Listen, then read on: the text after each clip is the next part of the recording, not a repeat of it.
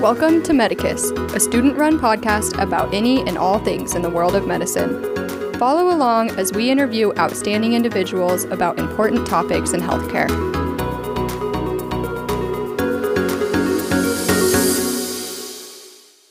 Hi, everyone, and welcome back to Medicus. My name is Lauren Heckman, and I am joined here today with our guest, Dr. Eva Parker.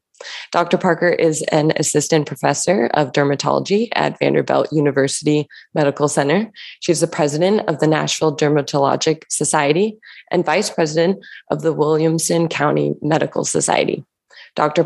Parker practices general and complex medical dermatology, inpatient dermatology, as well as cosmetic dermatology at Vanderbilt. Dr. Parker's academic interests include the health effects secondary to climate change, global health, HIV, dermatoses, and tropical skin disease. She also provides volunteer dermatologic care to immigrant, refugee, and underserved populations in Nashville, Tennessee, at Siloam Health and the Shade Tree Clinic. As well, she provides volunteer telehealth consultation services in Kenya through the Addis Clinic, has taught internationally in resource-limited settings, and is an external supervisor and mentor at the Regional Dermatology Training Center in Moshi, Tanzania. She received her BS in environmental science from the University of Denver, which fueled her interest in how environmental impacts and climate alterations affect health. She is a member of the executive board for the American Academy of Dermatology's Expert Resource Group on Climate and Environmental Issues and co-chairs the group's Committee on Communication and Education. Dr. Parker is also an editorial board member of Elsevier's, the Journal of Climate Change and Health, a member of the International Society of Dermatology's Committee on Climate Change, an advocate member of the Medical Society Consortium on Climate and Health, and a member of the Cochrane Climate Health Working Group. Additionally, she serves on the Mayor of Nashville's Sustainability Advisory Committee and is the co-founder and chair of the Environmental Sustainability Working Group at Vanderbilt University Medical Center. Dr. Parker actively publishes, lectures, and speaks at regional, national, and international meetings on the dermatologic effects of climate change and the intersection of climate change and global health. She's a staunch advocate for both climate justice and healthcare sustainability, actively promoting broader education on the health impacts caused by climate change. Thank you so much for joining us here today on Medicus, Dr. Parker. Thank you so much, Lauren, for having me and for giving such a warm introduction. It's really an honor and pleasure to be here with you today. Well, I'm so excited to talk about this topic, and that was such an impressive introduction. I know that we touched on you studying environmental science in your undergraduate degree, but I'd love to start off by asking you when your love for environmental science and sustainability was born and how you were able to combine that with medicine. Yeah, that's a great question. So when I grew up in Nashville, outside of Nashville, actually, in a more rural community. And I was lucky enough to grow up on 300 acres of land. And it was amazing and beautiful. And I was constantly surrounded by nature.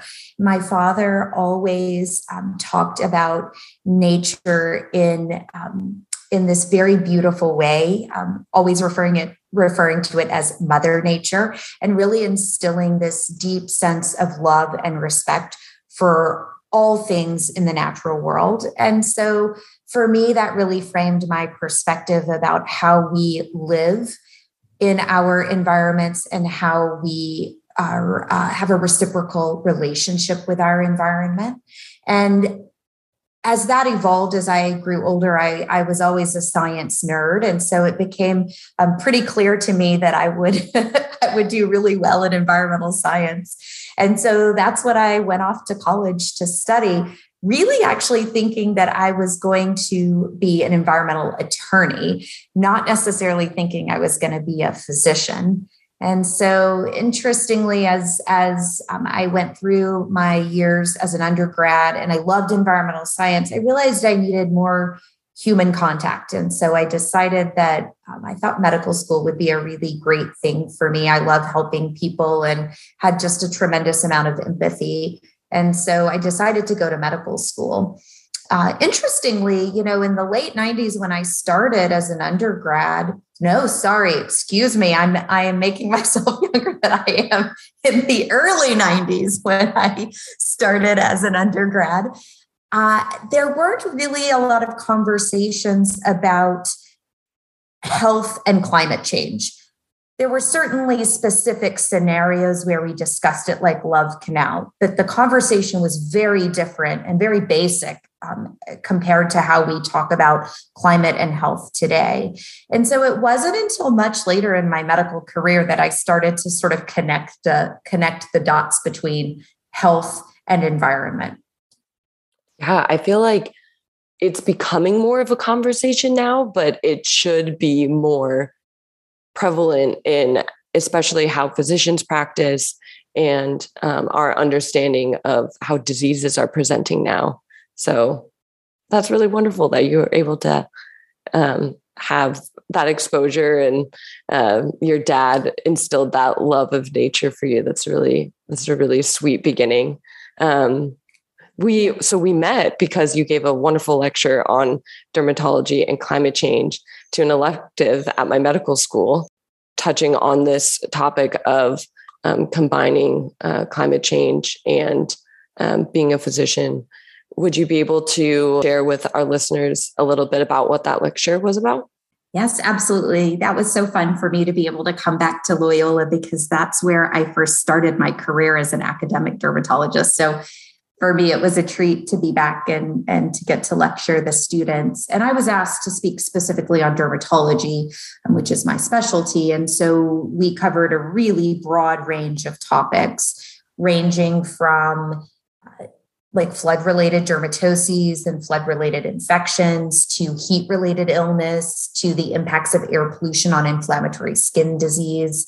We also discussed vector-borne diseases and neglected tropical diseases, many of which have dermatologic manifestations.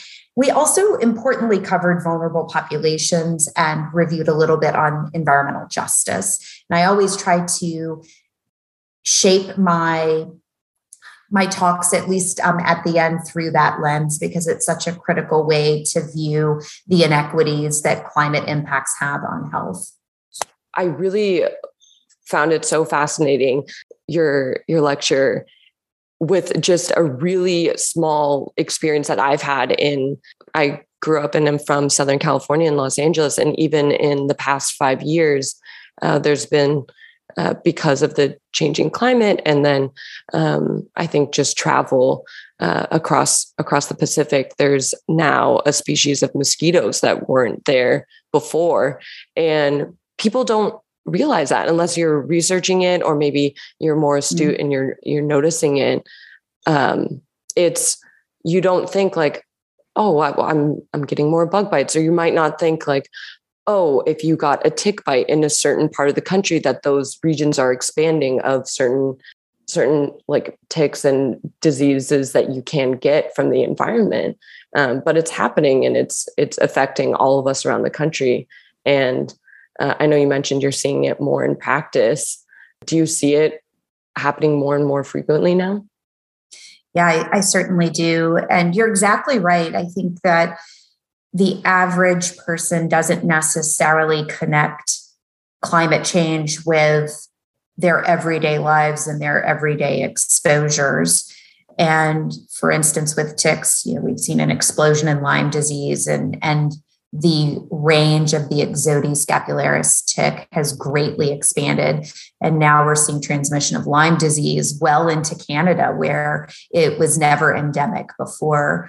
And with mosquitoes, West Nile virus is a great example of how, 20, 25 years ago, there was zero West Nile virus in the United States. And I think the first case was reported in 1999. And now it's the most common mosquito transmitted illness in humans in the United States. And that's happened in the matter of 2 decades.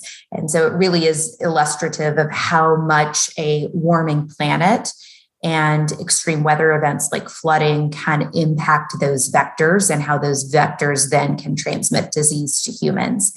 In Nashville, where I am, ticks have always been around. I mentioned earlier, I grew up in the woods and I've had my fair share of tick bites in my life. But what we're seeing is ticks are emerging earlier in the year and they're surviving longer. And many times they're surviving over the winter season because the frost cycle has changed and winters are no longer cold enough to kill the ticks. And so they're surviving and reproducing longer. And what that means is more ticks and more opportunity for those ticks to bite us. Ticks are only active when it's above freezing. So the more days we have that are warmer, the more active the ticks are and the more they're out looking for a meal. And that means we're seeing greater tick-borne illnesses. And I'm certainly seeing that in my everyday practice. As a dermatologist, I do a lot of full body skin exams for skin cancer screening. And it's a routine joke in my clinic that I quote, find a mole with 8 legs. And that's because someone has a tick stuck somewhere on them that they didn't even know was there. And I'm seeing those ticks now often in January and February when I'm doing skin exams. And historically, that wasn't something I would see until, say, this time of year, like April or May.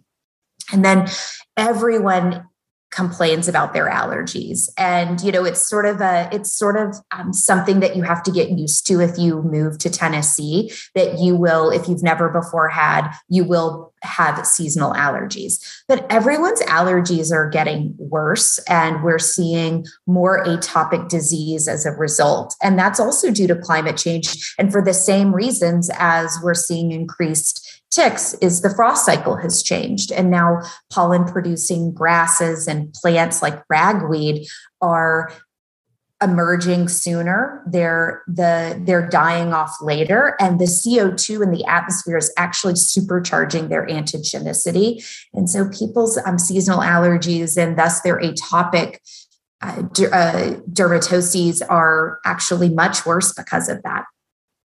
It's so interesting that you bring that up because actually in the elective that you lectured to, someone did a presentation on how the pollen season is increasing. And there's a ton of different ways to look at that, which you're bringing up the most important, the health effects of that people are experiencing their allergies for a longer period of time. And then also she talked about how much more costs. The people are spending more money on Claritin, and it's subtle and it's not. I mean, as an everyday person, maybe you're going through your routine and it's later in the year that you're experiencing your allergies, but it's going to become much more apparent. And I do wonder if people are noticing it more and know that it's these climate change related effects. I feel like the conversation in media is always about, the planet's warming or there's going to be extreme weather events, but people don't realize how that impacts their health. Yeah, I think it's increasing in conversation. And certainly I use it as an opportunity to educate my patients. When I do find a tick on them, I take that chance to say, ticks are getting worse because of climate change. You need to be really careful and use your insect repellent even in the winter months because you can still get ticks because our temperatures are now warmer. Or when they are complaining about their allergies or they're having an atopic dermatitis flare, I again use it as an opportunity to talk about a warming planet and climate change and how that impacts their health and what they're seeing. And then I try to give them tools to use to protect themselves and to be more aware. I often encourage my patients to check apps for UV indices, air quality, and heat, and to use those apps to plan their outdoor activities, especially if they have underlying risk factors or comorbid diseases. And a lot of sun protection counseling, which dermatologists do almost on autopilot all day long with our patients because we're constantly concerned about skin cancer. So a lot of that sun protection counseling is actually very aligned with heat protection counseling. And so I found it very easy to incorporate a sentence or two in my routine patient education about heat as well, and remind patients, hey, do your outdoor activities really early in the morning because you can beat both the sun and the heat. And I remind them that all of their sun protective clothing, like broad-brimmed hats and lightweight UPF clothing, actually helps protect from heat as well as sun. Especially my older patients, I remind them a lot about their comorbidities and that they're much more susceptible to the effects of heat because of altered thermoregulation and often comorbid disease and concurrent medications that may further alter their thermoregulation.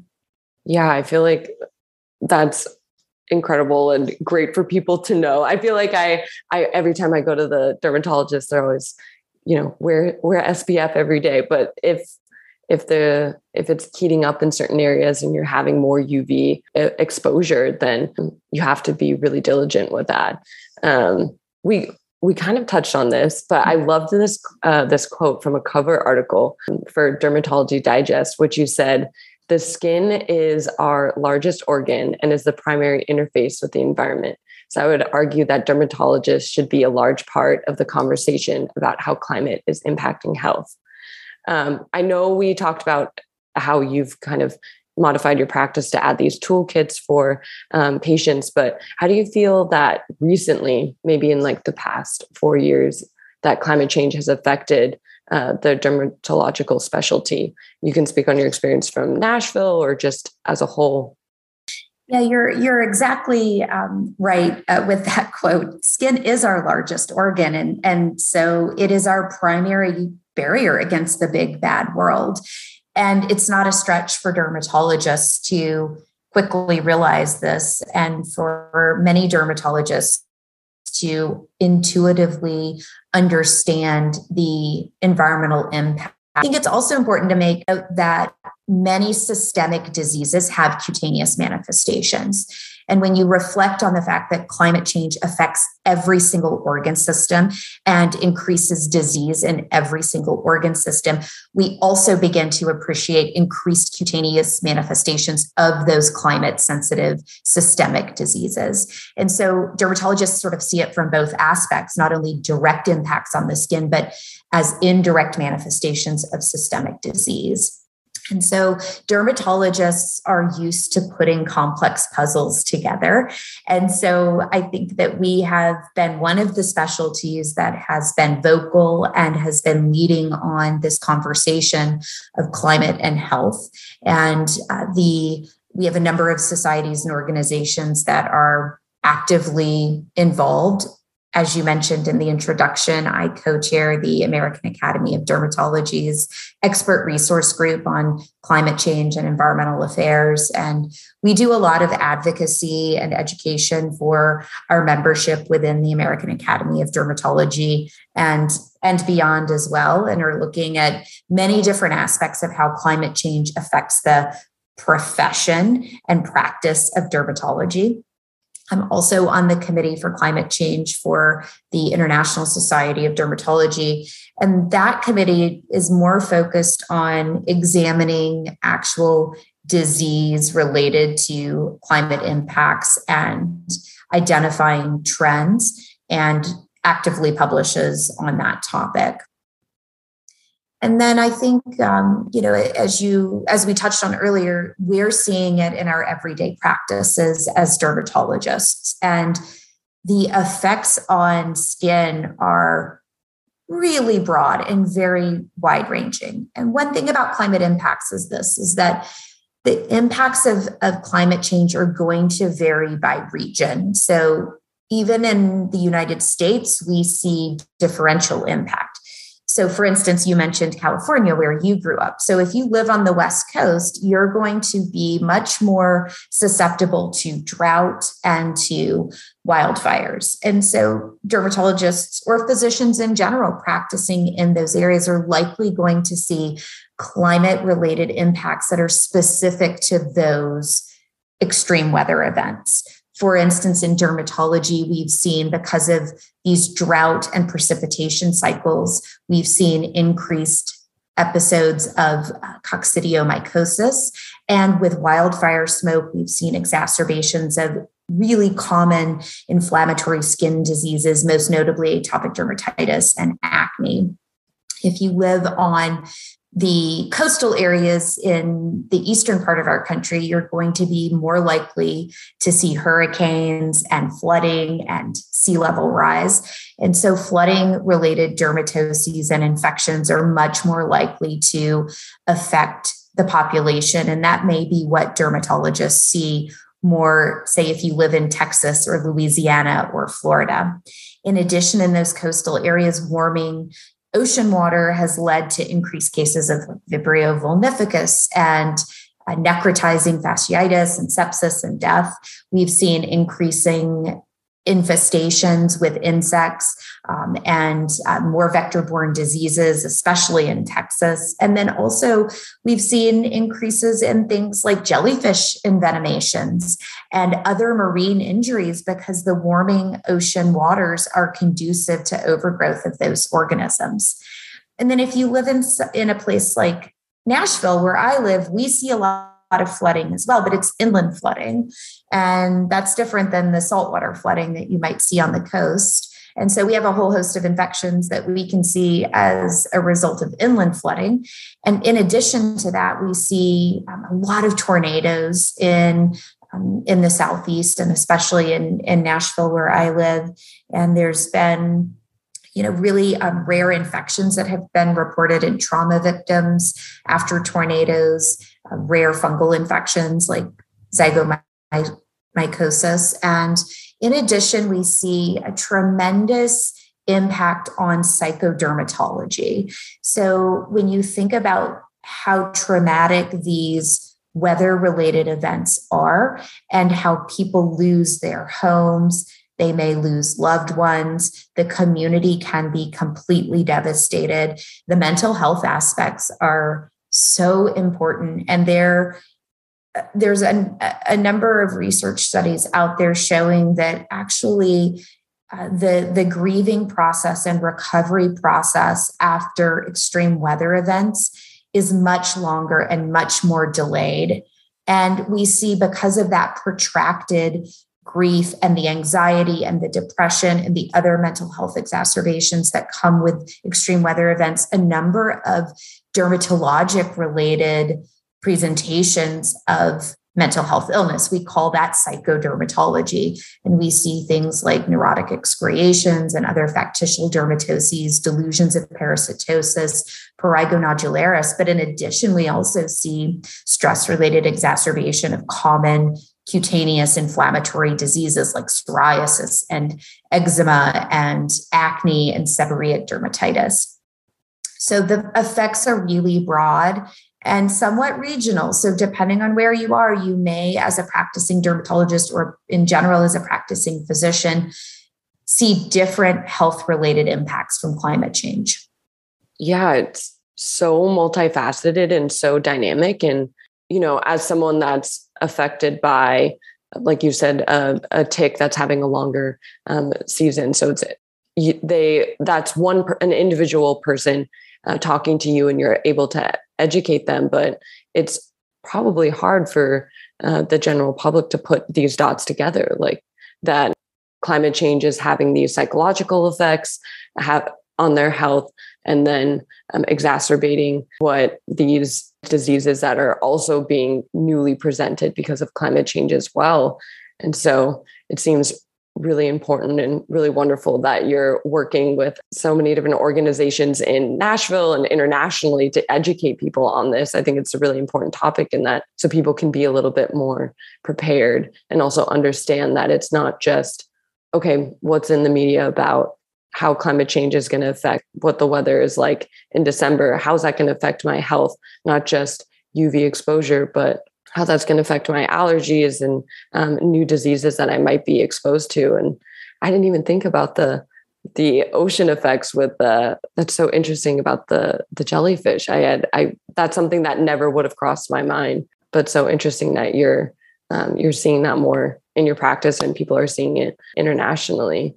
Kind of a good segue into my next question, which is for medical students and future physicians, what are some of the ways that they should be considering the changing climate and how that will affect their patients and possibly the presentation of certain diseases? Yeah, that's a great question. So you know how if you buy a red car, all of a sudden you start to notice all the other red cars on the road? And, you could use that analogy with almost anything, but I think it's true here. The more we create a climate literate workforce in healthcare, the more we begin to observe the impacts of climate change in our individual patients and can help contextualize climate change with respect to disease for our patients and for our communities. I think we underestimate in medicine, and especially young physicians and student doctors underestimate the power of their voice. And you are a trusted voice when you are a nurse or a physician or someone working in healthcare. And that remains true despite, some of the hits that I think public health has taken during the COVID pandemic, but we still remain trusted and respected voices. So use that voice for good. And it's an amazing opportunity for any physician or medical student to grasp and to take climate-related education into the community, because it's part of our duty as physicians to educate our patients on these effects. Unfortunately, as physicians, we haven't been well educated ourselves. So I think first step is we have to become climate literate, and then we have to take that and translate it to our patients and our communities. There are a number of community initiatives around the country that are looking at this, and there are a number of toolkits as well. In fact, the CDC has a great toolkit for community health and resiliency with respect to climate change, and how you adopt that and apply that to your community is going to vary depending on the composition of your community, your regional location, et cetera. But those are really important. I think those are really important steps that any physician or any medical student can take, is to educate themselves and then educate the community and educate their patients. Yeah, I think that's so true. And there's so many ways that medicine's always changing all the time. I think something that's also become more prevalent in conversation is that there's an aging population. And so geriatrics should be understood more for all specialties, that diseases also present differently in different aged individuals. But yeah, I think it's really important for medical students to understand that the world that we are going to experience once we're practicing attendings or even in residency is going to look a lot different than it is now. I mean, the climate's changing quicker than any of us really want to admit. And so I'll definitely have to check out the CDC toolkit, and maybe I can provide a link to that in the bio of this episode for students too, and for pre-med students as well. They're interested. With that, other than these toolkits that you brought up, are there any other ways that medical students can get involved in this conversation and like similar to you, bridge the gap between environmental science and medicine? Absolutely. First, I want to quote Gandhi, who said, "Be the change you want to see in the world." And I can't think of really better inspiration for getting involved. And as young doctors, it's so important that you all are receiving education and exposure to how critical social determinants of health are to how we practice medicine, how we do research, how we conduct clinical trials, and to also understand that there is key intersectionality between those social determinants of health, environmental impacts, and environmental justice or environmental racism.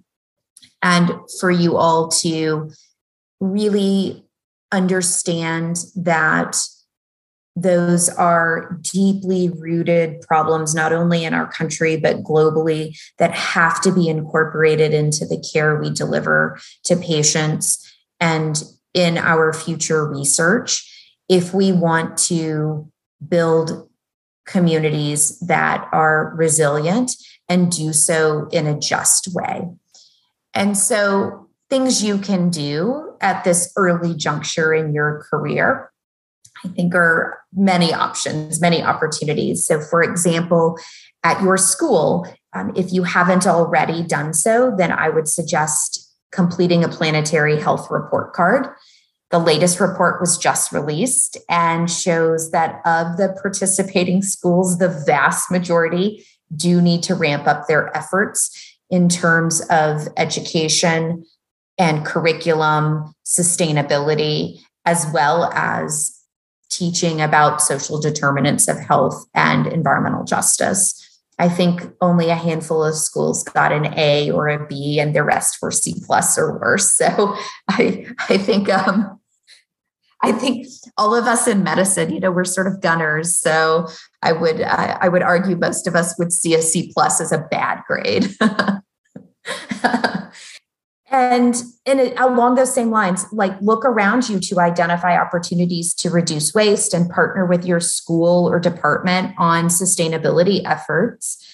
We need young, creative, innovative minds thinking about healthcare decarbonization. It's a really important initiative, and we didn't really get into it earlier, but I will say that while physicians and healthcare is charged with addressing the health impacts of climate change, we're also a major contributor. And the healthcare sector, especially in the industrialized world, is really a very carbon heavy sector. And globally, approaching about 5% is what healthcare contributes to greenhouse gas emissions annually.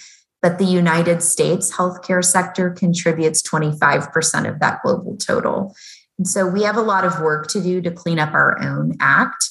And an easy thing you can do as a student is to look around you and see the waste that's happening and create initiatives that minimize that. Another thing that I would suggest is the Global Consortium on Climate and Health Education's new initiative called Climate Resources for Health Education. This initiative addresses the gap in medical education by creating a repository of learning objectives, case studies, and lecture slides. And these can be easily integrated into pre-existing residency or medical school curricula. And medical students and residents are the backbone of content generation for this project. And I would encourage you all to participate. I've been a faculty mentor and supervisor for some of the dermatology content, and it's really been very fun and rewarding. And I think it's going to be an amazing resource that's going to be free and online and available literally to anyone in the world who wants to use this. But be a part of that initiative and help generate that educational material so that we can achieve that climate literate workforce that we really need to have. And then I would also say to join your school's chapter of medical students for a sustainable future. And if your school doesn't have a chapter, start one. And then lastly, we need more climate health research. So reach out to faculty at your school or at other schools, especially in medical specialties that you have an interest, and ask if they are doing climate relevant research and ask to be a part of that. Those are all such amazing suggestions and tangible things that medical students can do. So really no excuse now to anyone listening to do better for the climate and be like you said, be the change that you want to see in the world. I think that's such a wonderful quote that applies to so many things in life, but the climate gets better starting with individual acts and people coming together to really take responsibility for what's going on. So, and I think, like you said too, medical students are such gunners, and this is something that we can gun for. This is something we can really make better. I'm excited to check those things out. I'll make sure to link all those resources in the bio for people that are interested. I'll have to check if Loyola has some of that and where our report card's at too. So the last question that I can wrap us up with is, a lot of our listeners are pre-medical and medical students. What is some advice that you may have for our listeners who are interested in medicine and specifically dermatology? I would say that medicine remains a great field. but we need bright, curious minds to lead us forward as we face the largest threat to human and planetary health. And so for dermatology specifically, it is a very competitive specialty. So if you're interested in dermatology specifically, I would suggest joining your school's dermatology interest group and express your desire to pursue dermatology to the department chair and the program director at your school. Reach out to faculty for research opportunities and seek mentorship from current dermatology residents. And I think regardless of what specialty you go into, I think that's wise advice regardless of specialty. And then this is key. Being a physician requires more than just good grades and good board scores and research on your CV. Empathy, your engagement with your community, and commitment to the underserved, relentless curiosity, and your grit and resiliency when times are hard are, in my opinion, far more important. And those characteristics are what separate a good doctor from a great one. That's such wonderful wisdom. And I think also really key in all of us, whether people listening are still thinking of becoming future doctors, or really for anyone, that we have to have a lot of grit and resilience in this climate crisis too.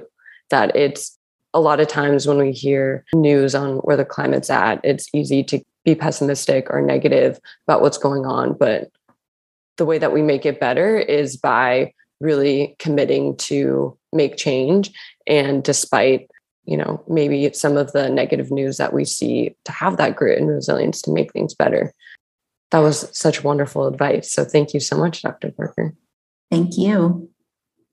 And thanks for being on Medicus and for taking the time today to educate our listeners on such an important topic. And I'll, again, make sure to link all the resources that you spoke about today so people can really, no excuse to not get involved. I hope you are doing well, and thank you again.